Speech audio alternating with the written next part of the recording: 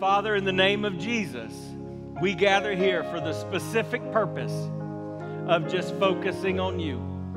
So, Lord, I know in my life, it seems like there's always distractions, things that would take away my concentration or keep me from being committed to you. But, Lord, in this place, we ask you to just give us a chance to zero in for these next few minutes. Lord, we declare that you, Jesus, you're the one that is over disease. You, Jesus, you're the one that is over relational strife. Lord, you, Jesus, tell us that the governments of the world are on your shoulders. So we speak Jesus today. And Lord, even as I lift my hands, I pray that you would be praised by everything we do. Lord, as I hold open palms before you, I pray, Lord, fill me with your presence. Lord, what the Old Testament prophets would call a double anointing, what the old-timey preachers would call the unction of the Holy Spirit. God, just speak through me. Hide me behind that cross that we think of on Easter weekend. And Lord, let the words of my mouth and the meditation of my heart please you. And then, Lord, I tell you, I surrender. I just pray that you would give us a sense of surrender to your will in this moment. Let us know that, yes, you are with us. Lord, I pray that today somebody's life would be changed forever because we met here today. And Lord, we thank you for this. Even as we say your name again, Jesus, it's in your name we pray. Amen and amen. You can be seated, church. Would you allow me just to greet you again as Christ followers have greeted one another for more than 2,000 years. Christ is risen. He is risen indeed. Take out your copy of God's Word and turn with me to the book of Philippians. This may be my favorite book in all of the Bible, so I think it's so special that we get to focus on this on Easter weekend. Philippians chapter 3 is where we will begin in just a moment. As we do that, I want you to know that thanks to technology, not only in a big room like this, it's not really designed to be a worship center, we are all able to see, but we have people joining us in other countries, we have people joining us from hospital rooms, and we have 2 other campuses that are meeting right now. Would you welcome those that are worshiping with us that are not here in this physical location? Now, I want you to think about something that may challenge you a little bit. Imagine for a moment that you've just been told the grave of someone you love is empty. It's kind of hard for us to imagine. A grave site can be a special and a solemn place. Most folks who hang out here know that my hero, my daddy, he died during COVID. And so we had a small graveside service. And then it was about 6 months later that after going through the process, we were able to get his grave plate. And I had a chance to go back and visit that grave, even before they put sod or grass. And you know, I'm a follower of Jesus. The Bible calls these bodies our earth tent. In other words, this is not who we are. You're not a body, you're a soul. Your body dies, your soul lasts forever. So I knew my dad's not beneath that grave plate, but still it's a special place. It's been a little bit now, and so I've kind of thought I'd like to go back and just spend a couple minutes there and just remember what he means to me. Can you imagine how the Marys, the Bible says there were 2 Marys, how they must have felt on that first Easter morning when they were going back to the place where Jesus was buried and he wasn't there. In that case, it was a gravestone that was rolled away. It's described in Matthew 28 and verse 5. An angel appears to them and says to the women, "Do not be afraid. I know you are looking for Jesus who was crucified. He is not here. He has risen just as he said." That's the first time that those words were uttered. He has risen. Isn't that worth celebrating again, church?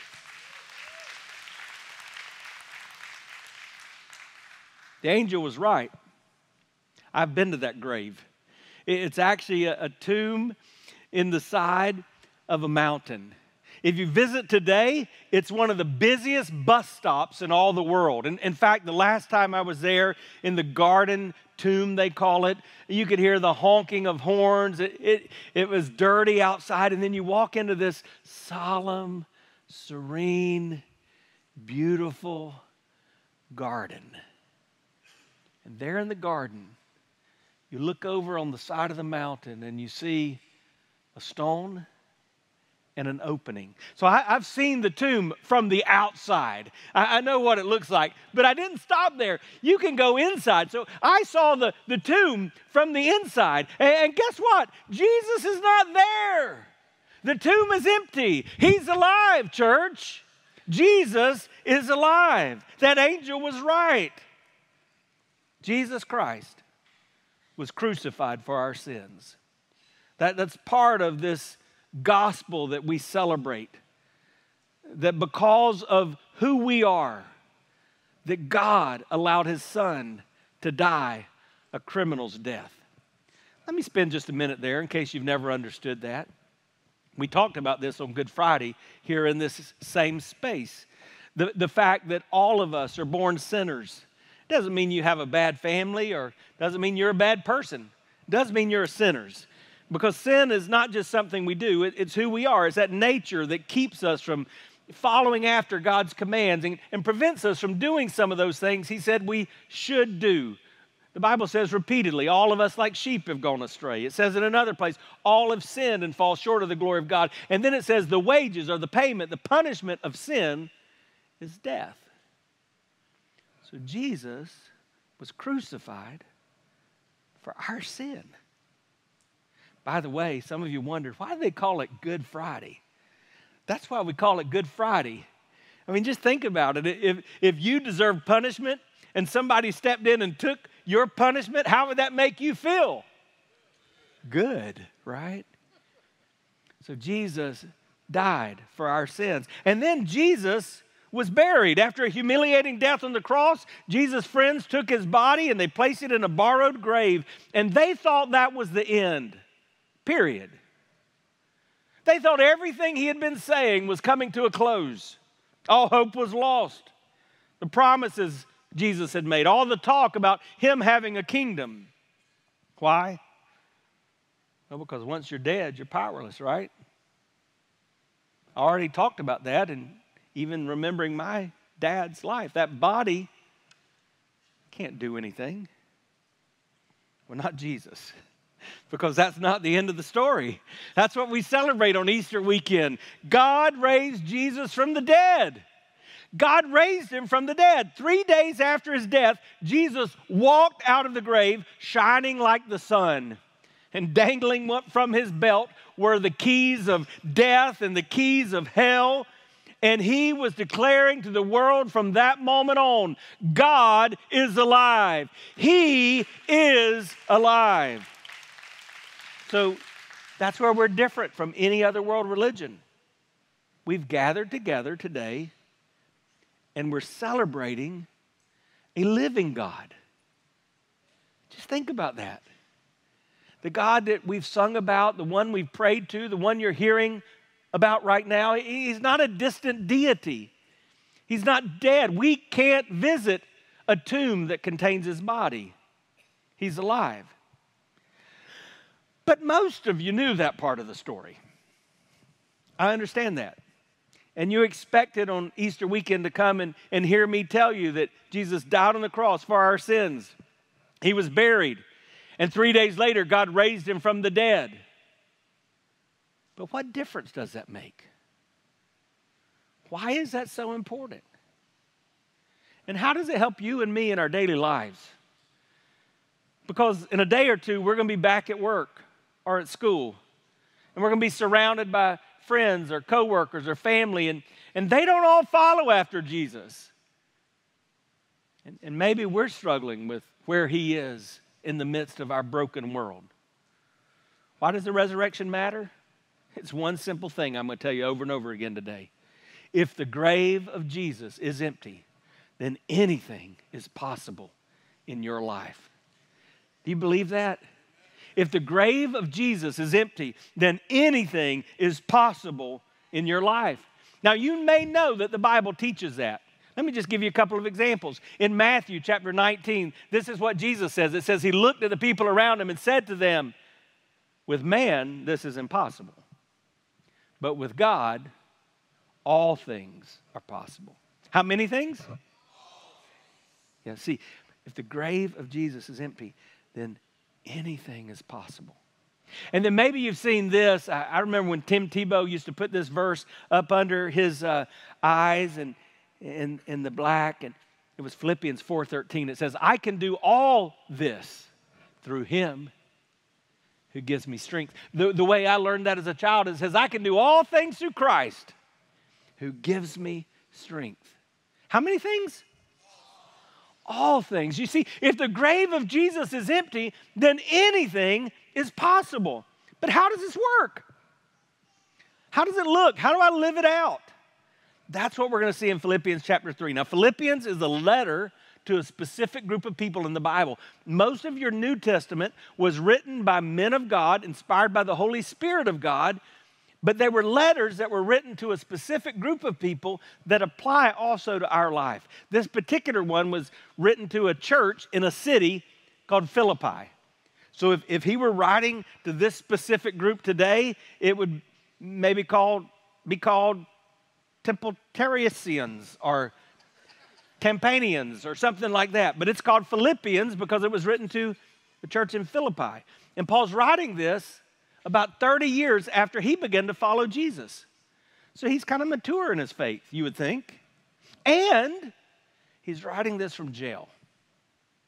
Now that's going to be significant because that's just a reminder that things don't always work out the way we wish they would. And so here's Paul, and he starts this letter. I love this book. It's a book about joy, which is interesting since he's writing for jail because you would think that would be a hard place to find joy. And some of you come in today and you look at the circumstances of your life and you think, I don't have any joy. And this is just a reminder that joy doesn't come from what's going on around us. Happiness may. Happiness is tied to the happenings in our life. But joy, man, that comes internally from Jesus. And so Paul would say things like this. And in the beginning of Philippians chapter 1, he would say, I know, regardless of what you're going through, that God works all things together for your good. And he who started a good work in you will be faithful to complete it. At the end of Philippians 1, he would say something like this. Don't worry about me, because whether I live or whether I die, I'm with Jesus. For me to live is Christ, and for me to die, that's just more Jesus, more Christ. Then in chapter 2, he would say this. He said, hey, if you want to get an attitude, just one of our first moments of confession. Anybody else ever struggle with their attitude? I'm not going to ask you to raise your hand on this one, but even on Easter morning when it's stressful, you're trying to get dressed to come to church, if you're not careful, you can come in with an attitude. And so Paul said, if you're going to get an attitude, get this attitude, the attitude of Jesus. And he describes Jesus in chapter 2, and then he ends it by saying, who was obedient even to the point of death on the cross. But because of that, he says, one day every knee will bow and every tongue will confess that Jesus Christ is Lord. And then he gets to chapter 3. In chapter 3, it begins a little differently because in chapter 3, he starts out by saying, watch out for the dogs. And he's not talking about the Georgia Bulldogs. I'm not real fond of them. He's not talking about like, who let the dogs out? Yeah, he's not talking about that. He's actually talking about religious people.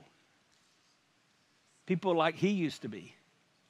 He's saying, watch out for those people that think that religion is everything or think that they've arrived because they're religious.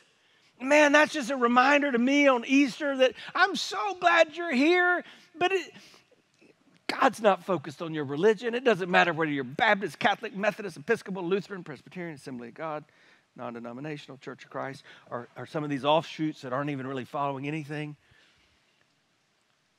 It's not about the rituals you've been through, Some of you have been through confirmation and you went to church class and you've had first communion, or maybe you grew up Baptist like I did, and so you walked down an aisle, or you raised a hand, or you were dipped in water, or you were dunked under, or you were sprinkled. I don't know. It's not about those things. It's more, Paul's saying. And in fact, he says, if it were about those things, man, then I'm top of the top. It's kind of a proud moment for him. He gives us his resume.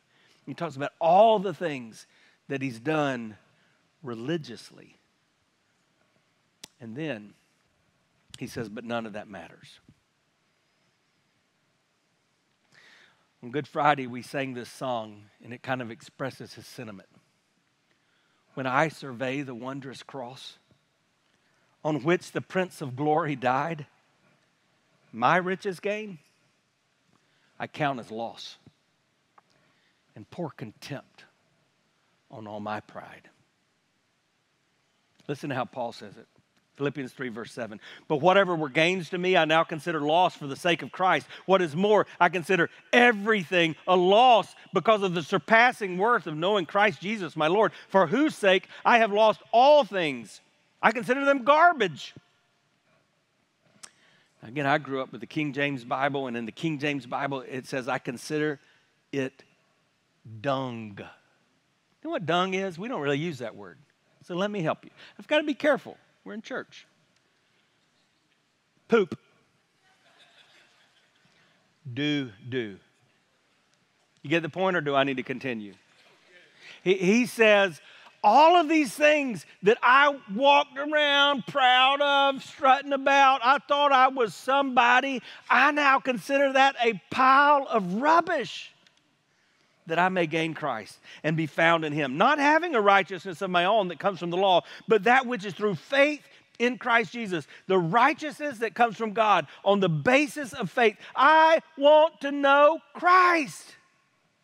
Yes, to know the power of his resurrection and participation in his sufferings, becoming like him in his death, and so somehow attaining to the resurrection from the dead. Now, theologians talk about this passage of Scripture and tell us that it really reminds us of the process of salvation. Did you know the Bible says salvation is somewhat of a process? We're saved once and for all at a moment in time, but there is a process that's ongoing. I am saved, and then I'm being saved, and then one day I will be saved. Let me see if I can explain that. Verse 9 talks about when we are saved. And there is a moment. Jesus called it being born again. I like to think of it this way. All of us have birthdays, and pretty much everybody I've met knows their birthday. Even little children know their birthday. If I told you to say your birthday right now, you would tell me the date on which you were born. And Jesus said, when you begin to follow Christ, there's another birthday. You're born spiritually. So that means it takes place at a moment in time, and you should have awareness of that moment in time. It's called justification. Justification. We are justified. And Paul describes it this way. He says it's a gift from God. It's God's grace, but you take advantage of that through faith. It's not by the things you do. It's not by anything you've earned. But you're trusting God in faith that he will justify you. What does that word mean? Some people have helped us understand by saying, just break that word down. Justified means just as if I'd. So it's just as if I'd never sinned. Just as if I'd always obeyed. That's what it means to be justified. Remember, we've already learned that we were separated from God because we're sinners. But God doesn't want to say separated from us. So he gives us a gift that's demonstrated by the death of Jesus on the cross. It's fulfilled when Jesus raised from the dead. And when we look to what Jesus has done for us, he makes it just as if we've never sinned, just as if we've always obeyed. He makes us righteous in his righteousness. That's a big deal. We're saved from the punishment of sin. But that wasn't the end. That's verse 9. In verse 10, he talks about how we're being sanctified. When you were born, you were just a baby. I mean, you were a cute baby, every one of you. You were the cutest baby I've ever seen. You were cute, but you were just a baby. And nobody stays a baby. You grow up. Same thing spiritually. When you step across that faith line, just like these 5 who were baptized just a moment ago, they're demonstrating that their spiritual life has begun. But they're supposed to grow, to be sanctified, to look more like Jesus. In our church, we've been studying through the book of Romans, and we just finished Romans 12. And in Romans 12, Paul says, I want to present my body as a living sacrifice before God so that I can do what he wants me to do, so that I'm not conformed to look like this world, but that I'm transformed to look like Jesus. Being sanctified means I should look more and more like Jesus. That's why Paul says in verse 10, I want to know Christ. I want to know everything about God through Jesus. So when I'm sanctified, I'm saved from the power of sin. I begin to realize sin doesn't have to control me. I don't have to look like my old me. I can look like Jesus. But the best part of it is verse 11, because Paul says in verse 11, yes, you're justified. Yes, you want to be sanctified, but one day you will be glorified. And you know what it means to be glorified? That means you're seeing Jesus face to face. That means you're experiencing the glory of heaven. You're with God forever. Your forever life has begun. Not only do you not deal with the punishment of sin, not only do you not deal with the power of sin, but in heaven, we don't have the presence of sin. Aren't you grateful for the hope of heaven on Easter weekend? But I want to focus on that verse 10. In verse 10, Paul says, I want to know Christ, yet to know the power of his resurrection, the participation in his suffering. Wow. Man, for me, I think I might would have liked it better if they'd have edited that part out. I mean, if it just said, I want to know the power of the resurrection of Jesus, period. But he didn't. He said, and I want to know the participation of his sufferings, and I want to be like him in his death. But he begins with saying, I want to know Christ. And here on this day, I want to say something to you. You need to know Christ. You need to know God through his son, Jesus Christ. And there's a lot of other good things you can know. Man, I'm looking out at people from all over the world, and you've been educated on different continents, and some of you are doctors and nurses and attorneys and engineers and teachers, and man, we've got all kind of trades represented. It's great that you know your area of academic excellence. It's great that you know your skill, your trade like nobody else. It's great that you know a lot of people, because we need to know people. But the most important thing that you can know in your life is to know God through the person of Jesus Christ. You need to know him. Paul uses a word here that describes a personal and intimate knowledge, not simply a factual or intellectual knowledge. There's a difference between knowing about him and knowing him. I have a lot of education. I took courses that I didn't really even like. And unfortunately, I remember some of the things from some of those. I know facts about historical figures, many of which are dead, but I didn't know them. But let me make it more personal. I know a lot of people, but I don't know anybody like I know my wife, Kimberly. If you still don't get it, let me explain it. The word that Paul uses here is the same word that he uses in Matthew to describe the unusual thing that took place at the birth of Jesus. Because it says that the mother of Jesus, Mary, all of a sudden found herself pregnant with a child. But then the Bible says, but she had not known Joseph or any other man. Are you following me now?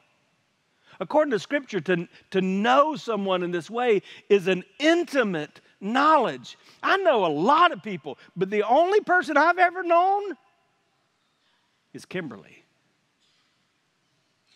The Bible says that we should want to have that kind of intimate knowledge of Christ. Now, this is interesting, because we know that Paul had a relationship with Jesus. You remember his story? His story may be like some of you.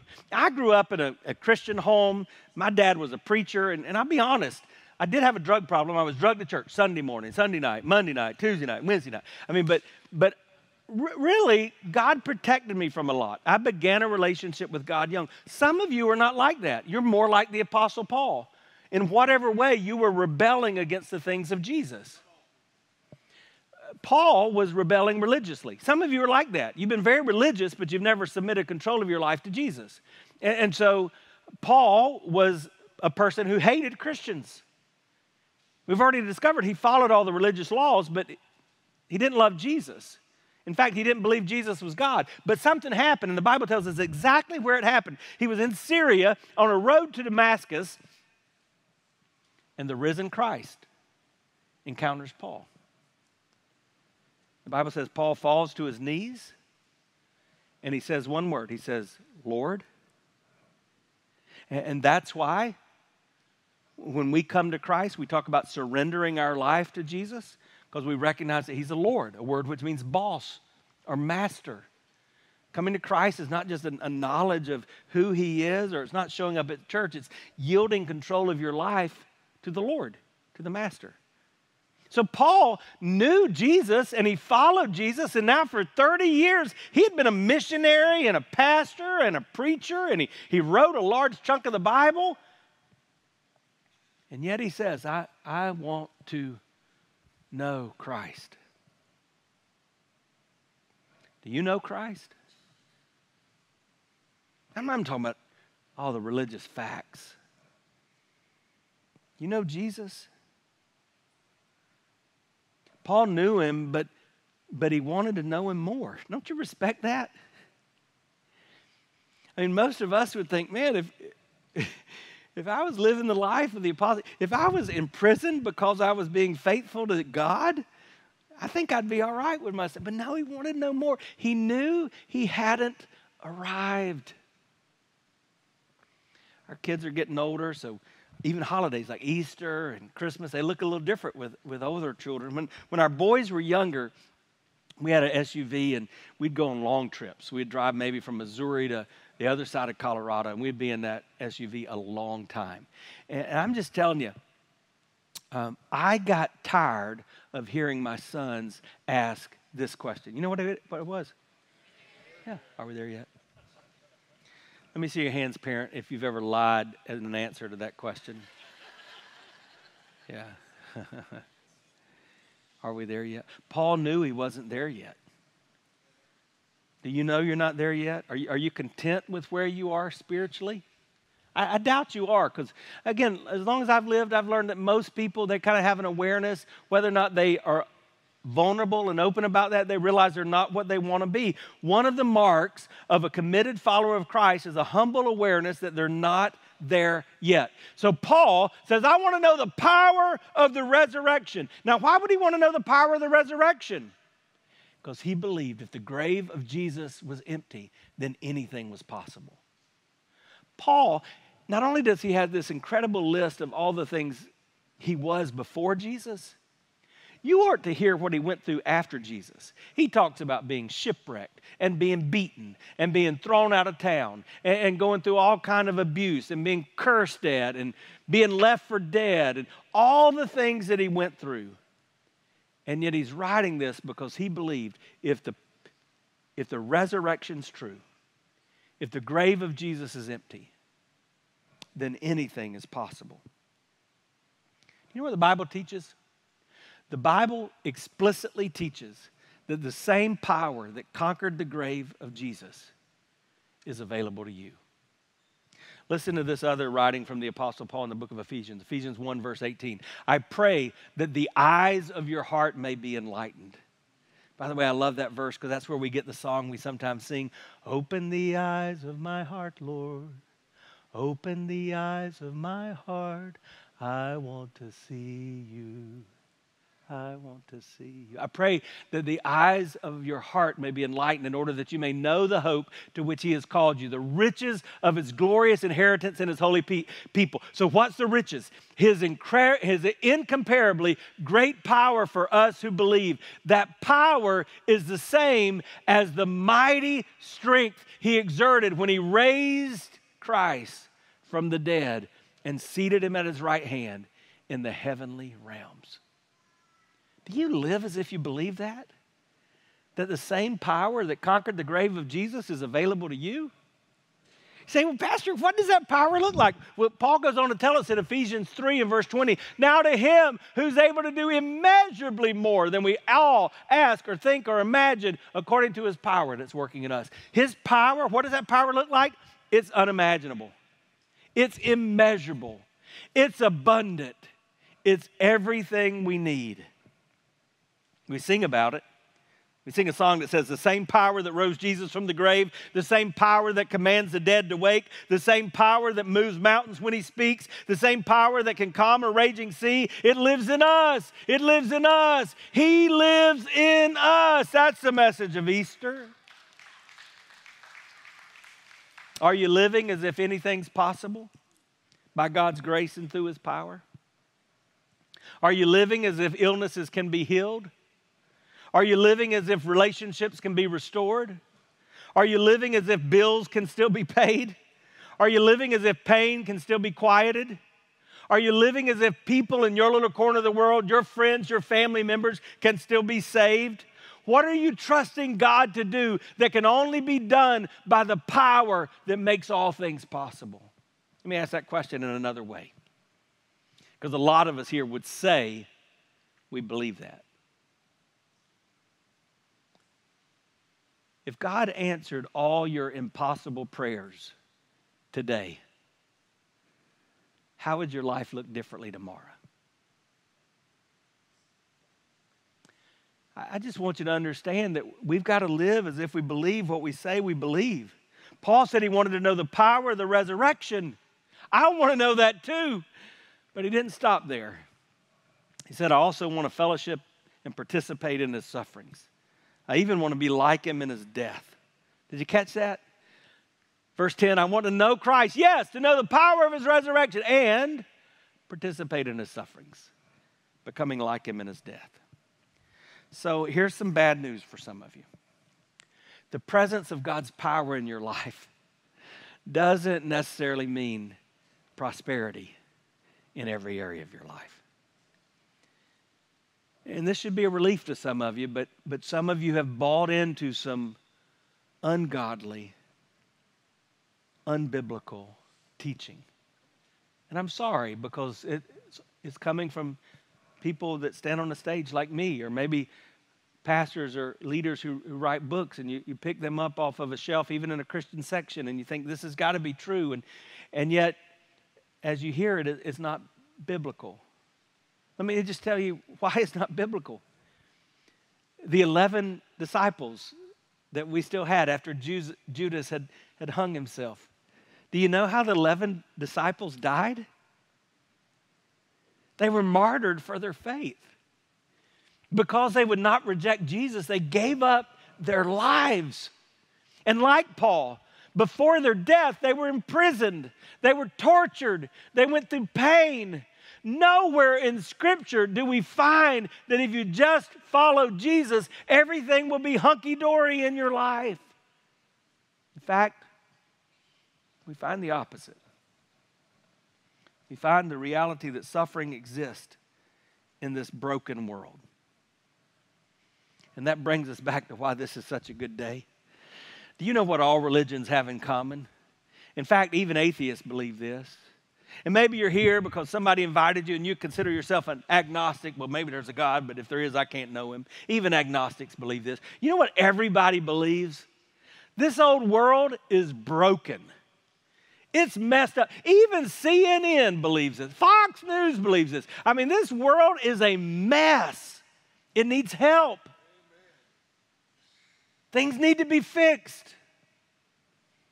What we celebrate today is we believe that Jesus did everything necessary to fix that which is broken. It just doesn't mean that sometimes we're spared from the pain of the brokenness. That's what brings us back to this verse. We believe Jesus' death was the only hope because there can't be resurrection until there's been death. Sometimes the suffering we go through, like my friend Victor shared, sometimes we'll never have the answers on this side of heaven. But as we trust the Lord, he shows us, Carlos, that he's at work, even in the midst of our pain. This is the essence of the gospel. We were separated from God because of our sin. But Jesus took our sin when he died on the cross. And when he rose from the grave, he gives us a chance to look to him and receive the only help and the only hope that's possible. Paul believed this so much that he even wrote to us in the book of Galatians, I have been crucified with Christ, and I no longer live, but Christ lives in me. The life I now live in the body, I live by faith in the Son of God who loved me and gave himself for me. I guess my question to ask you is, have you been crucified with Christ? That's why Paul would say, I want to participate in his suffering. I want to be like him in his death. Have you experienced the power of the gospel? Well, I need to conclude, so let me just tell you why this matters. He tells us in the next few verses. Let me just read them to you. Not that I've already obtained all this. Shoo. Aren't you grateful for that? Not that I've already obtained all this or have already arrived at my goal, but I press on. Say press on. To take hold of that for which Christ Jesus took hold of me. Brothers and sisters, I do not consider myself yet to have taken hold of it. But one thing I do, forgetting what is behind me, straining toward what is ahead, I press on toward the goal to win the prize for which God has called me heavenward in Christ Jesus. What does it look like practically when you begin to live in the power of the resurrection? Well, as I explain this, just understand, 3 times again, Paul told us, I'm not there yet. We're not there yet. We're not. So don't feel guilty. Some of you didn't even want to come in today because you're afraid that somebody knows what you did last night or somebody knows the life you're really living. That, understand, none of us are there yet. But he tells us how we live out this power. Here's the first thing. God gives us power to forget those things that are behind us. Let me see your hand if you're grateful some things in your life are behind you. Yeah, me too. Oh my goodness. I struggle with forgetting them though in the way I think about it. In fact, I'm old enough to, I can't remember the things I'm supposed to remember. And I feel like I forget the things I remember the things I want to forget. In fact, even when it comes to, if I've ever been hurt, I prayed, Lord, would you just give me a short memory of offense? And he answered me, but he didn't answer it completely. He just gave me a short memory. I just can't remember anything. But this really isn't talking about our memory. Forget here doesn't mean you no longer remember. We're not God. God can do that. We can't. But it means you're no longer controlled by. Are you being controlled by your past? For some of us, it's our past failures. We've blown it. There's some things we've done we wish we'd have never done. If we could go back in time, we'd go back in time and undo it. For some of us, it's our past successes. You're living on yesterday's victories. And I just need to remind you that yesterday's victories are just tomorrow's tarnished trophies. If you went over to our house and went up in my attic, there's a box because my mom, she saved everything from my childhood. And in that box, you can find some of my old trophies. Like there's some football trophies. And now when I was a child, not everybody got a trophy. But there's some football trophies, and I really wasn't that good, but somehow I got a trophy. So maybe everybody did get it. I don't know. But you go and I'd pick up that trophy when I was in Little League football, and I thought that was so great back then. And I look at it now, it's all tarnished. And it's plastic. It was never that big of a deal. Some of you may need to know you were never that big of a deal. But whether it's your successes or your failures, I want you to understand you don't want to be shackled by your past and you don't want to strut by your past. You may not be able to change the past, but you can change the meaning of the past. Remember how I said I wish I could go back and change some of the things I've done? I do, but I wouldn't give anything for what God's done as a result of some of those things in my life. So that's the first thing. God gives you the power to forget those things that are behind you. Secondly, God gives you the power to focus on those things out in front of you. That's what I want to leave you with today. I want you focusing on what God's got in store for you. I want you looking forward. Don't be in the rearview mirror. And don't be caught up in the negativity of this world. I run into some people, I think they take negative vitamins. I mean, every day they just get up and say, okay, what's going to make me negative today? Let me just think, okay, that glass is half empty. Some people, I think they take pills to just scrunch up their face rather than smooth out the wrinkles. Don't be that way. Look forward. Understand that God is working in your life for His glory, even in your future. Press on. Man, we all live under the same sky, but we don't all see the same horizon. Ask God to show you His future in a way that allows you to live for Him. Ask Him to give you a Him possible vision. Ask Him to help you look at those things that you think were not possible, but you understand now that if the grave of Jesus is empty, anything is possible. Amen, church? And then lean forward. Do whatever it takes. Develop that kind of attitude for Jesus. Paul's describing a stretching and a straining and crawling and a give God your all. Are you willing to do that? The way he says he does that is because he says he's taken hold of Jesus. Ray, would you step up here a second? Come right here in the middle. See if you can help me illustrate something. Ray's my buddy. Ray, I want you to grab hold of my arm there. You got me? I got you. You're a big boy, Ray. I think you could hurt us both. If you pulled, I think I'd come down. Thank you. Thank you, Jesus, and thank you, Ray. You got me? You latched onto me? Now let me show you what I'm about to do, Ray. I'm latching onto you. Let me just tell you what I did. I took hold of the one who's taken hold of me. The Bible says, Ray, let's just have a moment here. Ray, you've been to that place where you knew you were a sinner? Yes, sir. You believe Jesus died on the cross for your sin? Yes. You know He's alive today? You've committed your life to Him? 100%. I knew all that. When you did that, Jesus took hold of you. The rest of your life, He wants you to take hold of Him. Yes, sir. Amen? Thank you, Ray. But that's not just Ray. That's not just Ray. That's you. That's what we're doing in light of the resurrection, taking hold of the one who's taken hold of us. Now, I tried to think of how to illustrate this. For weeks, I knew this is where we're going on Easter weekend, and I struggled with how to just wrap this up with an illustration. And then on Good Friday, God just made it kind of crystal clear. So I want to tell you a story about a man, a friend of mine, one of the best ministers I've ever known. His name was Mr. Willie. Mr. Willie, he had a rough background. In fact, my parents probably would have called him a hellion. I mean, he made a lot of choices that were not pleasing to God.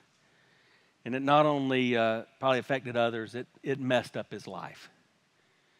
And some of those choices may have contributed to what took place more than 20 years ago, which was a massive stroke.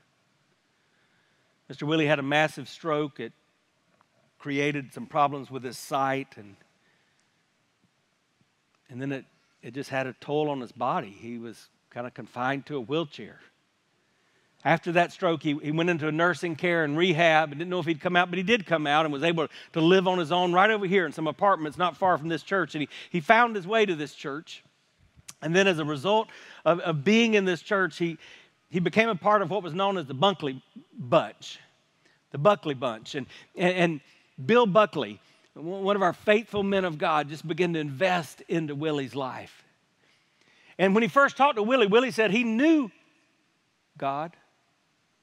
But really what he meant is he knew about God.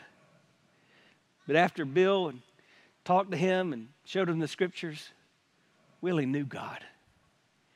And he began to grow in his faith. One of my favorite pictures was when Willie from that wheelchair would be sitting in worship and he would just be lifting his hands in worship. And then I've got some memories. It weren't a lot of these, but there were some memories where the worship was so powerful. Willie would motion to somebody and they would help hold his wheelchair, and he would take every bit of energy in his body and he would stand on those two legs and he would lift both arms, just worshiping Jesus. Last time Willie was here, not a long, long time ago, he was sitting right over there in that wheelchair. Willie became a follower of Christ, but he began to talk to Bill, and he said, Bill, I'm disabled. What difference can I make for God? And after some conversation, Bill and Willie, they settled on this birthday ministry. And so Willie took it upon himself. He would meet people in the church, and I don't know how he did it because he couldn't walk and he couldn't talk clear, but his memory worked good because he remembered everybody's names.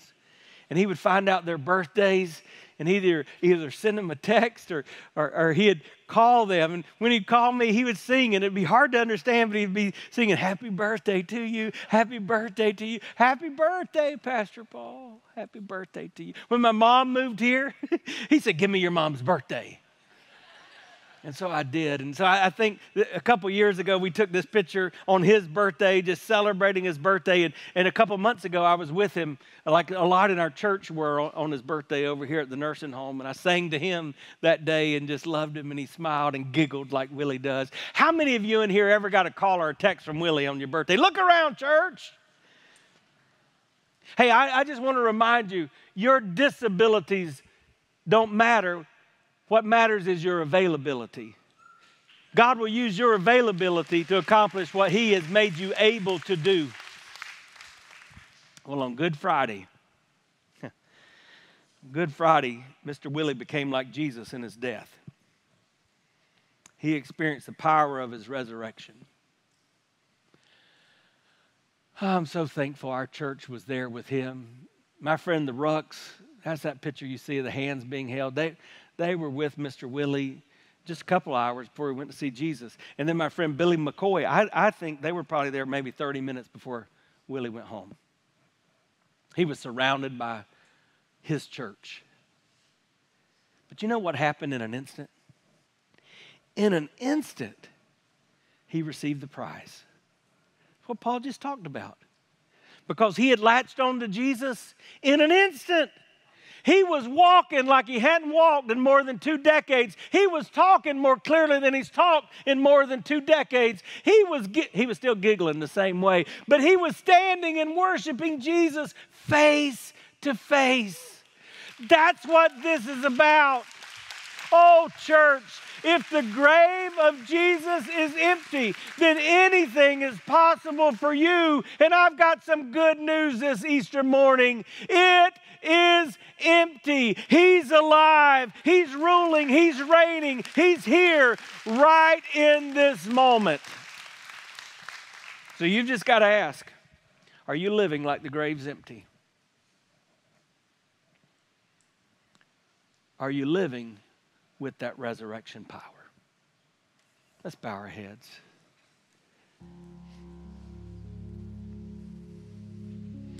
Now, a lot of us here, we know we're followers of Jesus. But man, when I hear this message, I just realize there's some areas I'm not trusting Him. I want to wake up every morning expecting God to do those things that only He can do.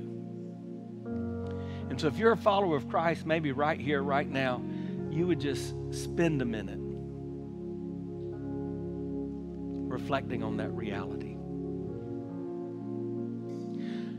But there's a lot of you here.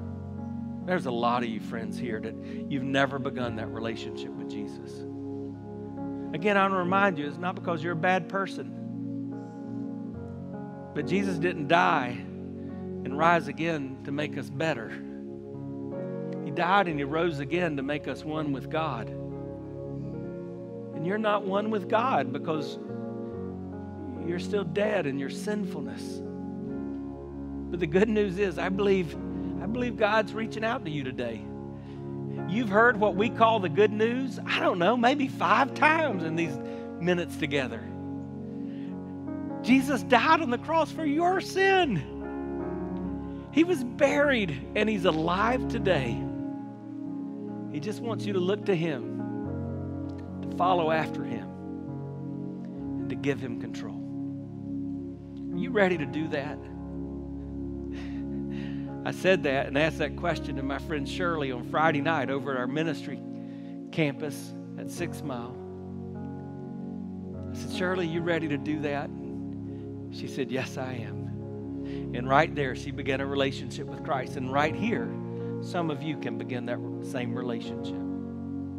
You can just cry out to God and tell him, I know I need you. I'm a sinner. I believe you died for me, Jesus. I know you're alive. Take control. But maybe you're like Shirley. I said, Shirley, you want to pray in your own words? And she said, I'm just not real good at praying yet. I said, would you pray with me? And I did, and I'll do the same with you. So right here in this moment, if you want to nail it down, if you want to get it right on this Easter weekend, maybe you'd pray this prayer. Just say this, you and God. Dear Jesus, just you and him. I know I need you. I'm a sinner. I need to be saved. I believe you died for me. So I receive your forgiveness. I know you're alive. So come into my life. Take control for the rest of my life. I'm going to follow you. Now tell him thank you. Just say thank you, Jesus. Our heads are bowed, our eyes are closed, and I'd ask you, just everybody respect that for another moment.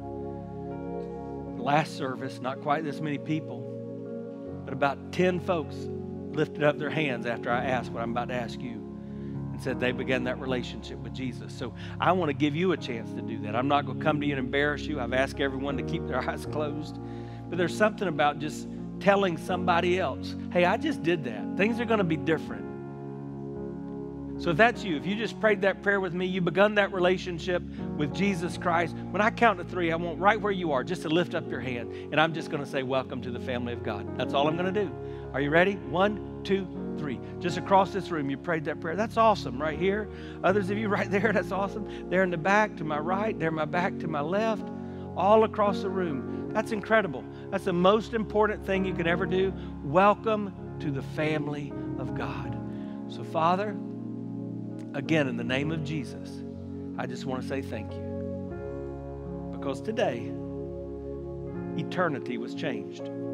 There's no miracle you do that's bigger than what you've just done. A life that was changed from death to life, from hell to heaven. Thank you, Jesus. Now for all of us, Lord, help us to live with that resurrection power. Help us to see that nothing is impossible with you. And for this, we say thank you. In the name of Jesus, amen. Hey, church, would you just praise God for a lot of folks that just began a relationship with him?